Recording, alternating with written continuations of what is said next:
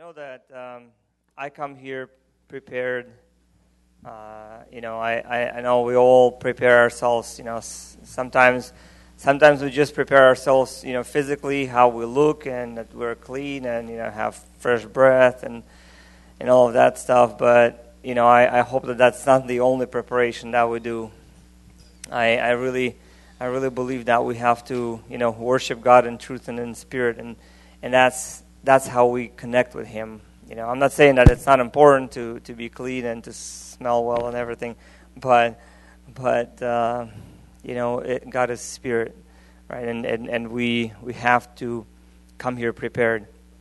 And I would know that a lot of us come in also preparing, something to give, not I don't know, to God or how you look at it, but it's, I don't know, in the hardest moments in life, I think the best thing is to, like you see a lot of times when people are, feeling down and losing hope and they're having a lot of troubles. And I know one person who always goes, well, go try to find somebody to help. Try to find somebody else to help. Try to give away. Try to pour into someone else. That will bless you more than you think. You want to take, you want to receive, but that giving actually blesses you more than anybody else. So if you guys have ready your offerings, then just give it with faith, because otherwise it doesn't make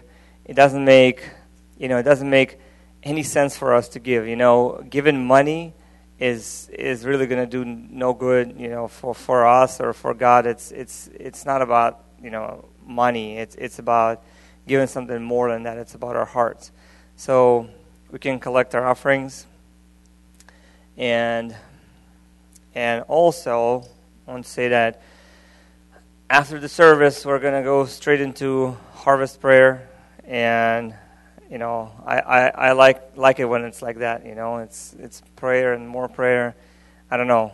I think it's great. And if you are not excited about it, then get yourself excited, because David commended his soul. He said, "My soul praise the Lord." He it's like we heard a great sermon about our feelings, right?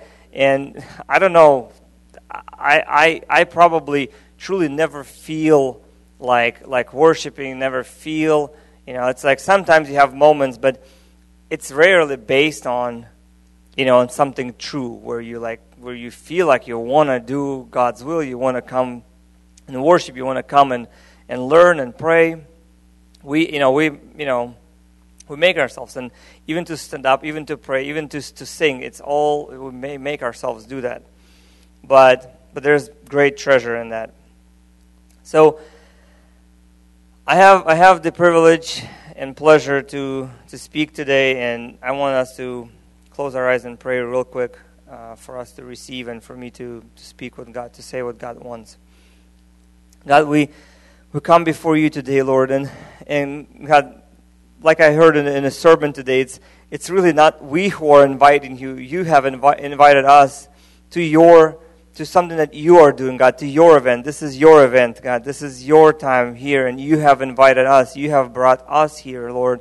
So all we want is we just want to ask you to open up our hearts, Lord, to speak through me, God, and to let us all hear what you have to tell us, Lord, because we know that you, God, you are endless. You're the source of living water. You are the source of life. You have those words that will uplift us, that will encourage us, that will change us, that will correct us, the words that will give us life, Lord. And that's what we need from you today, God, every one of us, God, from the youngest to the oldest, God, from those who from those who are feeling great right now, to those who feel down right now, God, it doesn't matter. We know that you can bring life into every single situation, into every single person's life, Lord. And Father, we just in faith and humility, we accept from you right now already. In the name of Jesus we pray. Amen. So, the name of the sermon is Abide in Jesus. And it started a long time ago when I started thinking about it. And, I just put some thoughts together that I wanted us to talk about and think about and then pray. And kind of the first thing that I was thinking about is, and I wanted to talk about pride. I know when it comes to that question, I can't remember if somebody was talking about pride recently, but it doesn't matter. I wanted to know, what do you guys see as pride? Pride is very broad, right? But can you just, scream out the things that represent pride to you? Selfishness. You think you're better than others?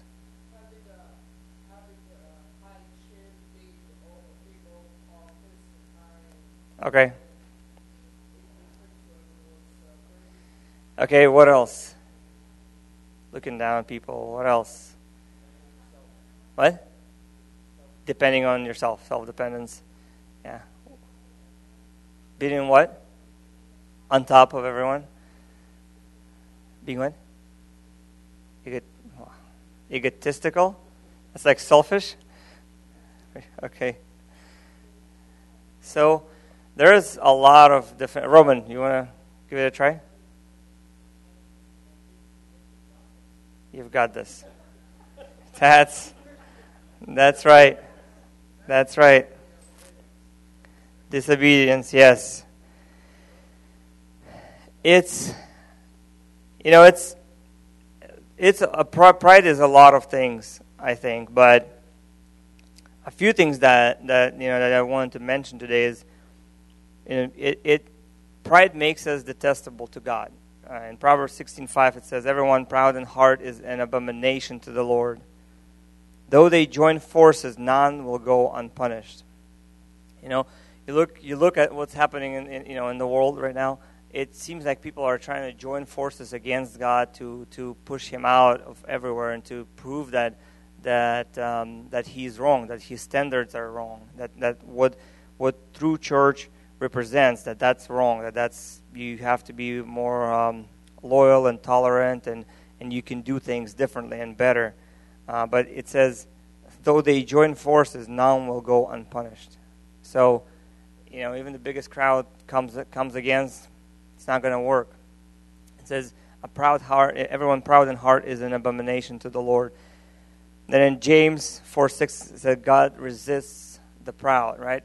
Pride hinders us. It's like it traps us. Every time it's like you try to run, your best. You just take off, and somebody pulls a rope, and you just flat face, right? And it's just that's how I feel. That's what pride does to us.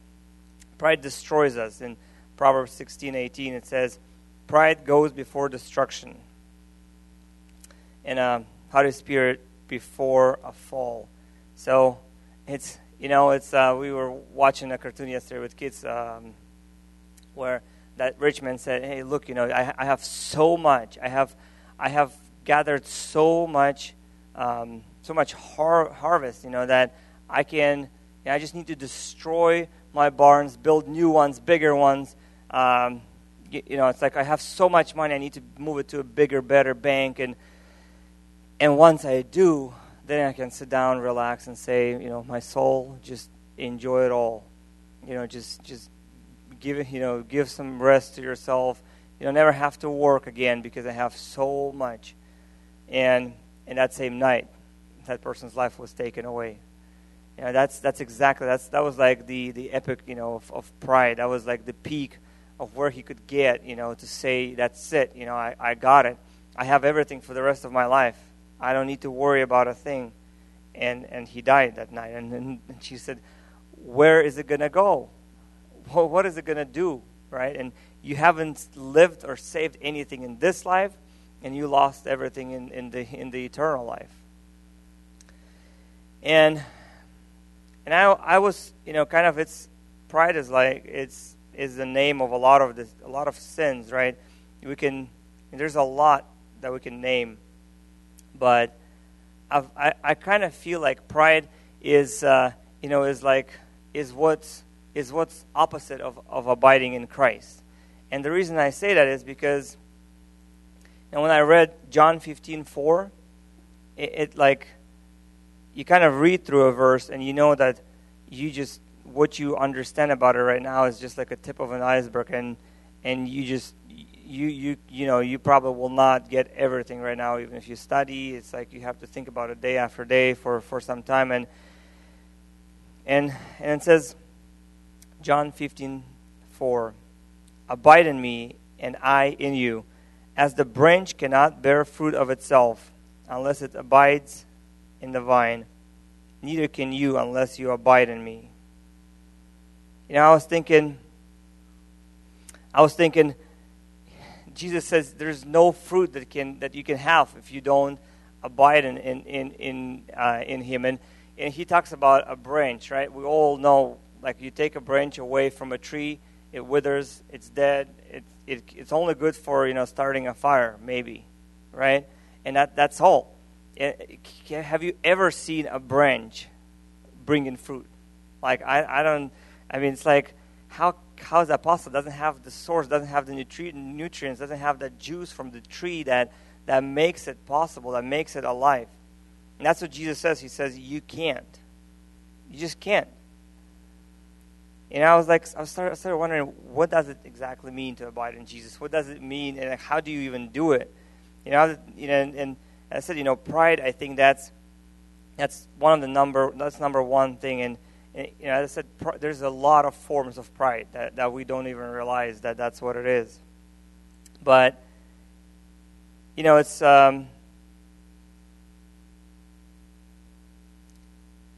sometimes, think about it, wanting other things, like wanting something in your life, you can be like, I was just wondering, I've done it myself. I don't know, you guys probably did it too, but it's like, why would I know that I need to read the Bible right now and I need to pray, but I might rather skip it and go do something else that has no benefit for me, right? It's like, why would I give that up? Why would I give up? Sometimes I would give up, or maybe not sometimes, but over and over and over, I would give up being in God's presence, give up prayer, or give up ministry, or give up something, and go work. We can justify things so well. I don't have to even teach you of that, but so often we start thinking of ourselves a lot, how we can do things. You start thinking, hey, I can do this. If I try hard enough, I will do it. Or which is a popular one right now. Like you want to live life your way, your own way. You have an idea of how you want to live your life, right? And sometimes you start thinking, I think all of us are like that. I could go, I'm going to do, and very often Christians like involve God into, when they decide how they're going to live their lives themselves, they involve God into that, and they, kind of go into prayer, but in reality, they just speak into, I don't think God hears them, and definitely hears them, but doesn't listen probably. But it's like, I'm gonna get this job, and then I'm gonna get a house like that or an apartment like that. I'm gonna get married to such and such and such person, and do this and that and that, and it's like God is like, okay, why are you telling me this? I don't need to know this, right? And I mean, all of these things are a form of pride, and I know we don't like that word. We never like hearing that about us. I never like to hear from God that I'm prideful or that I have something. But it's in reality, it's a pretty small thing compared to what worse can happen to us if we don't deal with it. But as I said, I think this is number one thing that hinders us. In John 15:5, Jesus says, "Without me, you can do nothing." He leaves like really no room for our own ways. There's just nothing. It's like there's only one way, and he says, "Without me, you can do nothing." So often we start thinking, "Oh, we can do this, we can do that." It happens naturally.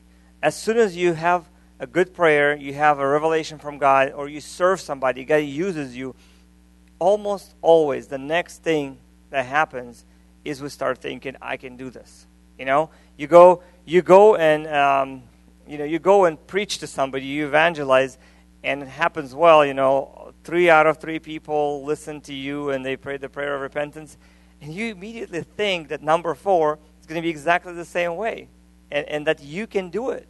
And sometimes we start thinking that we don't even have to pray now because we kind of mastered, God's presence and God's anointing. But it is not so. It's I was reading an article today that said, like how all religions and all all the movements right now, they're kind of trying to unite, and it's it gets to a point where, like, I see somebody who is a Muslim wearing a rainbow sign on them, and it's like those don't go together, they don't accept one another usually.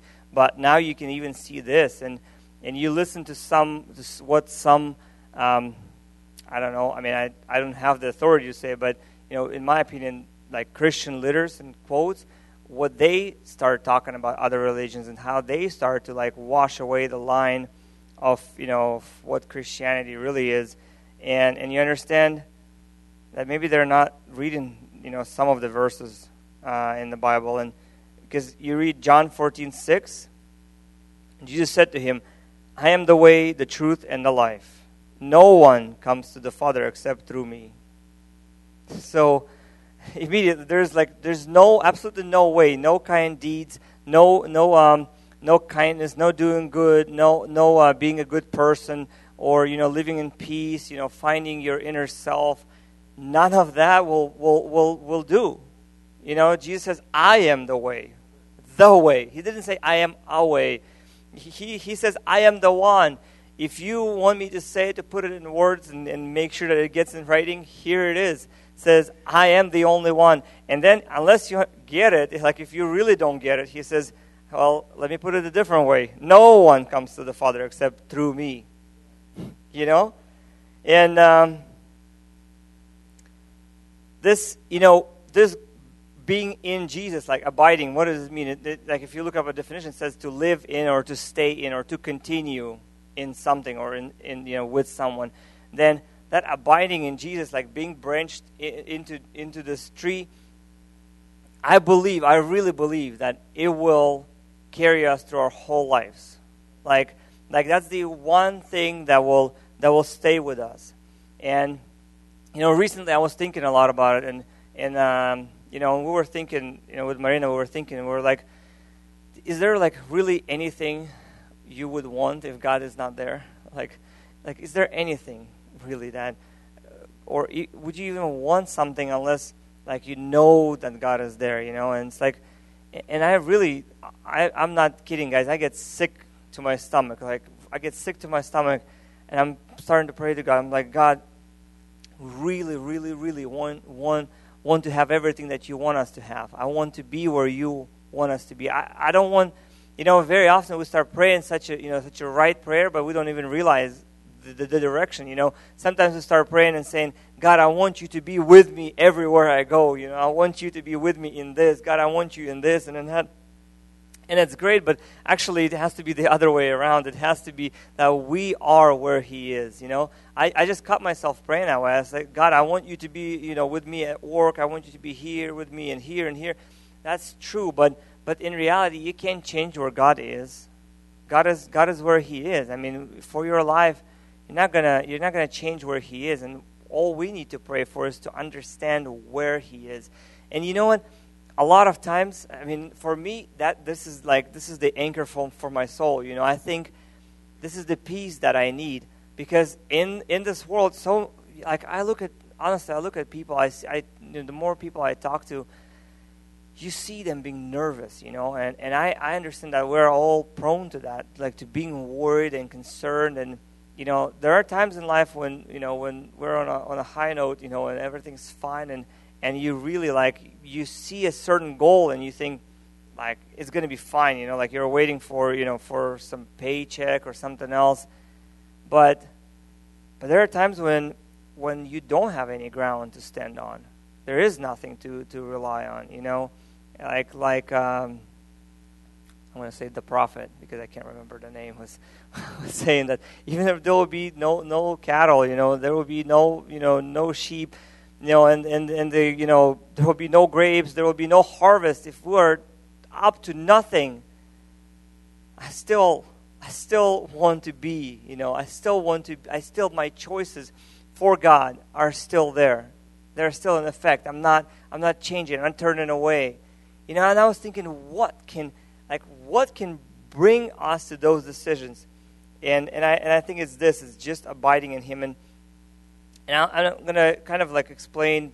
I really cannot give a formula or a step-by-step guide and do this and you will abide in Jesus in 3 weeks or something like that. It's really can't specify it, can't put your finger down to it or my finger down to it, but I can kind of show you things that I have found that help me, and I know everyone has to figure it out for yourself.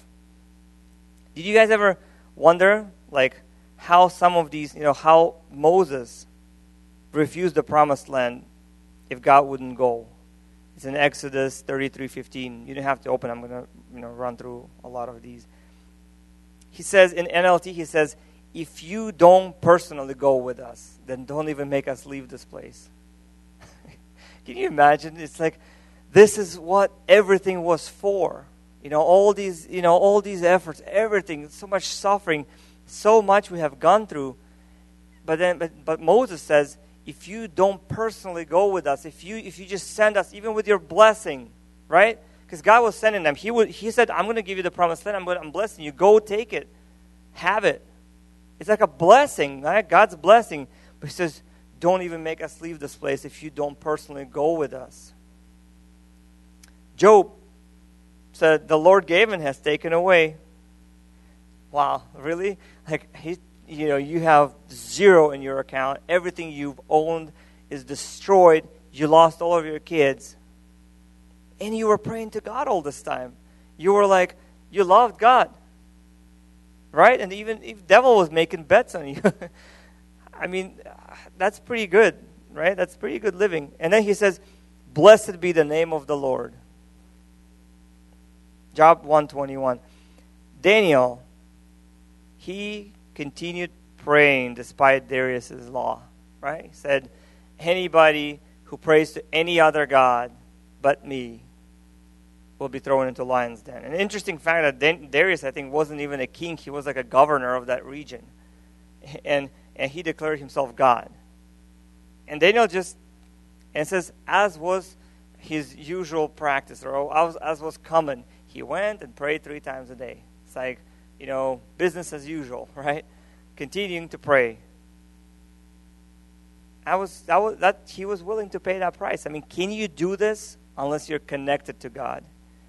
Then Shadrach, Meshach, and Abednego chose a burning hot furnace, not a water heater, not like a gas furnace for the house. It's people that were throwing them in died from it. It's deadly hot. Chose that not to worship Nebuchadnezzar. And he said, he called them, the king already is kind of pleading with you, hey, well, if you 3 are ready, at the sound of this and all the list of instruments, every time they say it, it's list all the instruments. It's interesting. And he goes, if you are ready, then worship me, fall down and worship me, and everything's fine. We'll make it look like it never happened, But they say, well, not so, sorry, we can't do it. No deal. Abraham did not accept kingship. Right? In Genesis 14, we heard a sermon about it, and now I was thinking about it. It's he conquered 9 kings. Can you believe it? It's that whole region, the king of the whole region. What's the big deal? I'm going to, get those 9 kingdoms and keep waiting for the promise. I'm going to keep waiting for Isaac. Just going to, we could say in the New Testament, it says if you can, use what is better, then use it. Go with it. What's wrong with it? There's nothing wrong with it. But he knew that there is some. I don't want it. I don't want anything. I don't want to have anything to do with this. He goes. He knew that God personally, directly promised to him that he will have, and his heirs will be like the sand of the earth, right? Like the stars, you can't count them. He promised. God promised. He knew it. Can you reject something like this? Can you reject something like this unless you know that God is real and He has promised it to you and it's real and it's going to stand? I don't think you can. And then he was ready to sacrifice Isaac. He rejects this, he gets God's promise, and then God tells him to sacrifice it, to go back to zero, to go back. Just Genesis 22. Elijah went up alone against 850 prophets. There's 400 of Baal and 450 of other idols, right? But still, alone. Think about it. Alone. I truly believe that these people knew that their life is dissolved in God. They really no longer live. And it's something more than just dying for God. It's really it's living for Him. And he went up against those prophets. He did not know what's going to, maybe he had a revelation, maybe not. I don't know. If he did, if God told him what will happen, can you believe it, how real God was to him, that he believed Him? It's I go and, you wouldn't even fight with people that are twice your size, for instance, let alone 850 people, and all Israel, and the king of Israel is waiting when you're going to fail, and then you're going to be, brutally murdered, right? Everybody's going to have fun at it too. I was thinking about Noah building the ark. We don't know if he was building for a whole 100 years, but it says, God told him that at 500 years, when 500's birthday, an anniversary gift, half 1,000 years, and then at 600, he entered into the ark. Can you believe it? We cannot withstand the thought of being mocked by somebody about telling them about Jesus, or saying that, hey, I'm not going to drink, I'm not going to go with you there because I don't want to drink, or I don't like this type of conversation. There's too much cussing, and I don't like the things we're talking about. We're afraid. But he had 100 years of everybody it's going to be what? Rain is going to fall down on us? You mean something like water is from heaven? It's like nobody is getting it, right? Never happened before. It's I don't even know how to explain it, but think somebody says, there will be meatballs coming from heaven, or rice or something like that, and it's going to flood the earth with that, right? Never happened before, but Noah's is especially, it's very, it's you see those rainbows, right? And I kind of like to make that comment that rainbow makes me remember God's promise to never destroy the earth by the flood again, but not in other ways, right? That was Genesis 5:6. Joseph did not sleep with Potiphar's wife. He said, how can I sin in the sight of God? How can I sin against God like this? He didn't even say, hey, I don't want to lose this position. I was just sold into slavery. It's doing pretty bad. I got lucky. So I don't want to. And then she goes, I'm pretty sure she explained, he had an idea that she's going to, it's going to be worse for him if he doesn't sleep with her than if he does, right? And so it's a big deal, God, I've went through so much. I'm going to go through this suffering as well, and then, just keep what I have, just whatever, even if I go against my principles. But at least, then Joseph would not be one of the forefathers. He would not be such a great example for us. He said no. He went into jail. And there was I was thinking, if I would know for sure, if I would have some sign or some deposit from God, knowing, hey, God told me not to do this. God told me to be in holiness. That's why I'm suffering. That's why I'm in jail right now for nothing. And then I help this guy. I tell him the dream, and he's with King every single day. But he, and he doesn't tell me. If I wouldn't know God for sure, if I wouldn't know Him deeply in my heart, I would probably fail. I would probably go crazy. I would be like, God, what's wrong with all of these people? I do them well, and they do it bad to me. They respond. They repay evil for good. And we don't even there's so many more in the Old Testament. There's even more in the New Testament. Yeah, biggest one is like all of Jesus' disciples, how they went and died. And you can say that you can be a fanatic, you can go crazy and do things, but you don't have people just die for what they believe. Sometimes very slow death. Sometimes just spending their whole life, leaving their families, leaving everything they knew and had. You just don't, you just don't do it. And one of the examples that I want to look a little bit deeper into is David and Solomon. And it's interesting that, David's son, Solomon, right? It's interesting that I was listening to a sermon today, and the preacher was saying, he goes, people say that Solomon prayed such a great prayer when he asked God for wisdom, but is it really so, right? And it was interesting. I read through that prayer. It was interesting when you compare it to David's prayer. And, if you kind of starting from the end, 1 Kings 11, when Solomon's end, he was drowning in lust, right? He had 700 wives and 300 concubines. In no sane mind would anybody do this, right? It's just like the numbers don't work out. I don't know. You guys all understand it. Fully, completely in idolatry, right? He started bringing sacrifices to idols. Right after he dies, the kingdom is separated. He loses 10 tribes. His son's reign is weak and not wise at all. What he does, first decision he does is very foolish, and that's what causes the 10 tribes to leave him.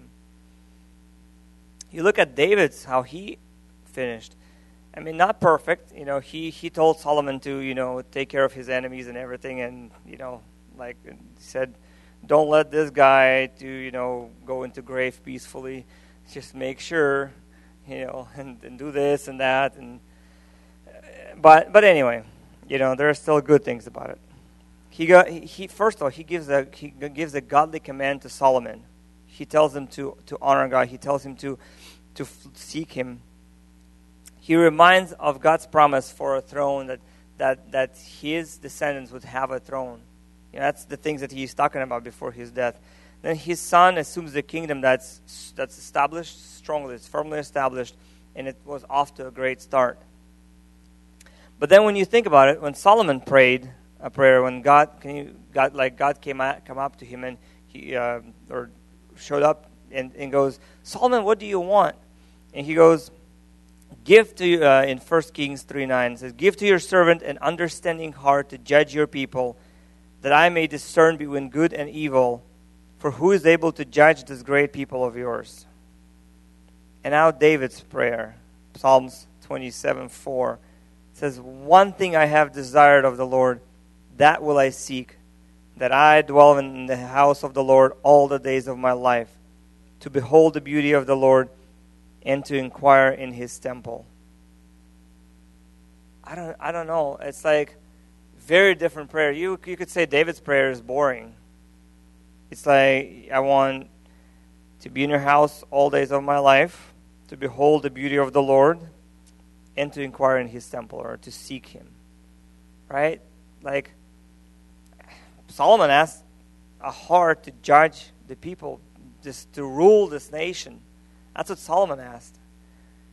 And David, I don't think David ever asked for that, but he goes, I want to be in your house. And I wonder, is this a prayer we could pray?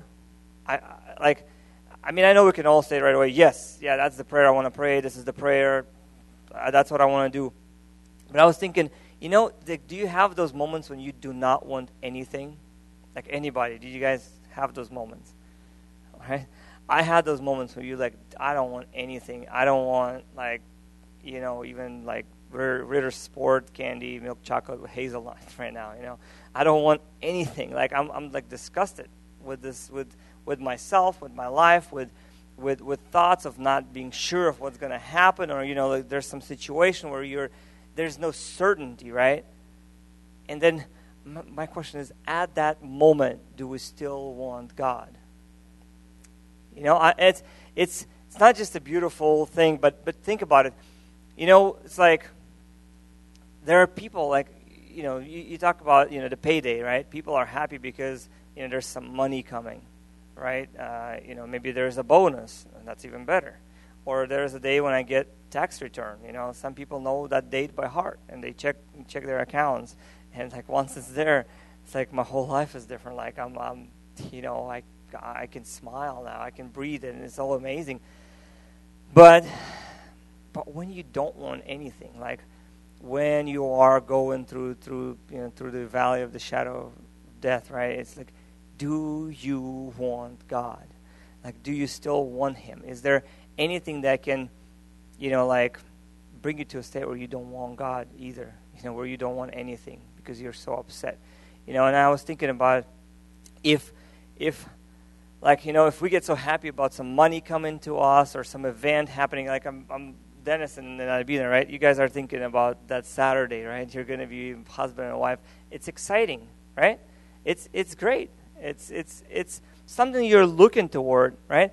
And then I was thinking, if you think about it, even if on this earth things are not going well, even if on this earth we're not getting what we want, do we still think about, that moment, like that day when I meet Jesus and everything is resolved and everything is good and nothing, there's no pain, there's no disappointment, there's no feeling like that. There's nothing. That joy doesn't go away. There's no shadow. There's no death. There's no crying. There's Jesus and me, And I don't know, like, I'll be honest with you. I like when you really come to talk to God, to spend time in His presence alone or in church, if you prepare yourself, like if I prepare myself, if I really get ready for that moment, there's no better feeling on earth. Like really, there's no better feeling. There's, no friends, no family, no money, nothing can give that. Like nothing can give it. And I believe that we can live by that, not by those feelings, but by being in God. Every time you plug into Him, every time you are that branch that abides in Him, He gives you the life. You get that, like a tree that gives juice, it gets it from the roots, it flows into the branches, and they start bearing fruit. What is that fruit? That fruit is peace. Sometimes it's, breaking away from your sins. There's so many things to it, but it's like nothing can happen, nothing good we can do. That there's nothing we can do apart from Him. Jesus said it, nothing we can do apart from Him. And that's what I was thinking about. What is my prayer, right?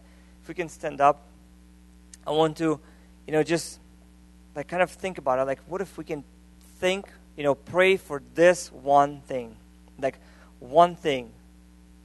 If you guys can close your eyes, let's just, what is that one thing that I want to ask of God?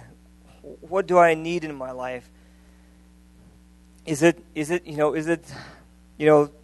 resolution of my financial questions, or is it my healing, or is it is it about my parents? Is it about my kids? Is it about my wife, my husband? Is it about my colleagues at work? Is it about how well I'm being taken at work, or for people to see, for people to noble goals, for people to come to Christ, for this one to come to Christ, for that one to come to Christ. What is that absolutely number one thing that we want? Do we want Him more than anything else? That's what I'm thinking about. Do I want Him? Like even when I'm in pain, even when there is uncertainty, or when I'm happy, when I'm joyful, when everything is going the way I want, do I still want Him? Because the Bible says that there will be a day when every knee will bow down before Him. Everyone will acknowledge His authority. Am I going to be on my knees in joy and happiness and just and just thankful that He's King, that His authority is revealed to everybody now? Or am I going to be sad because I wasn't thinking, wasn't desiring that?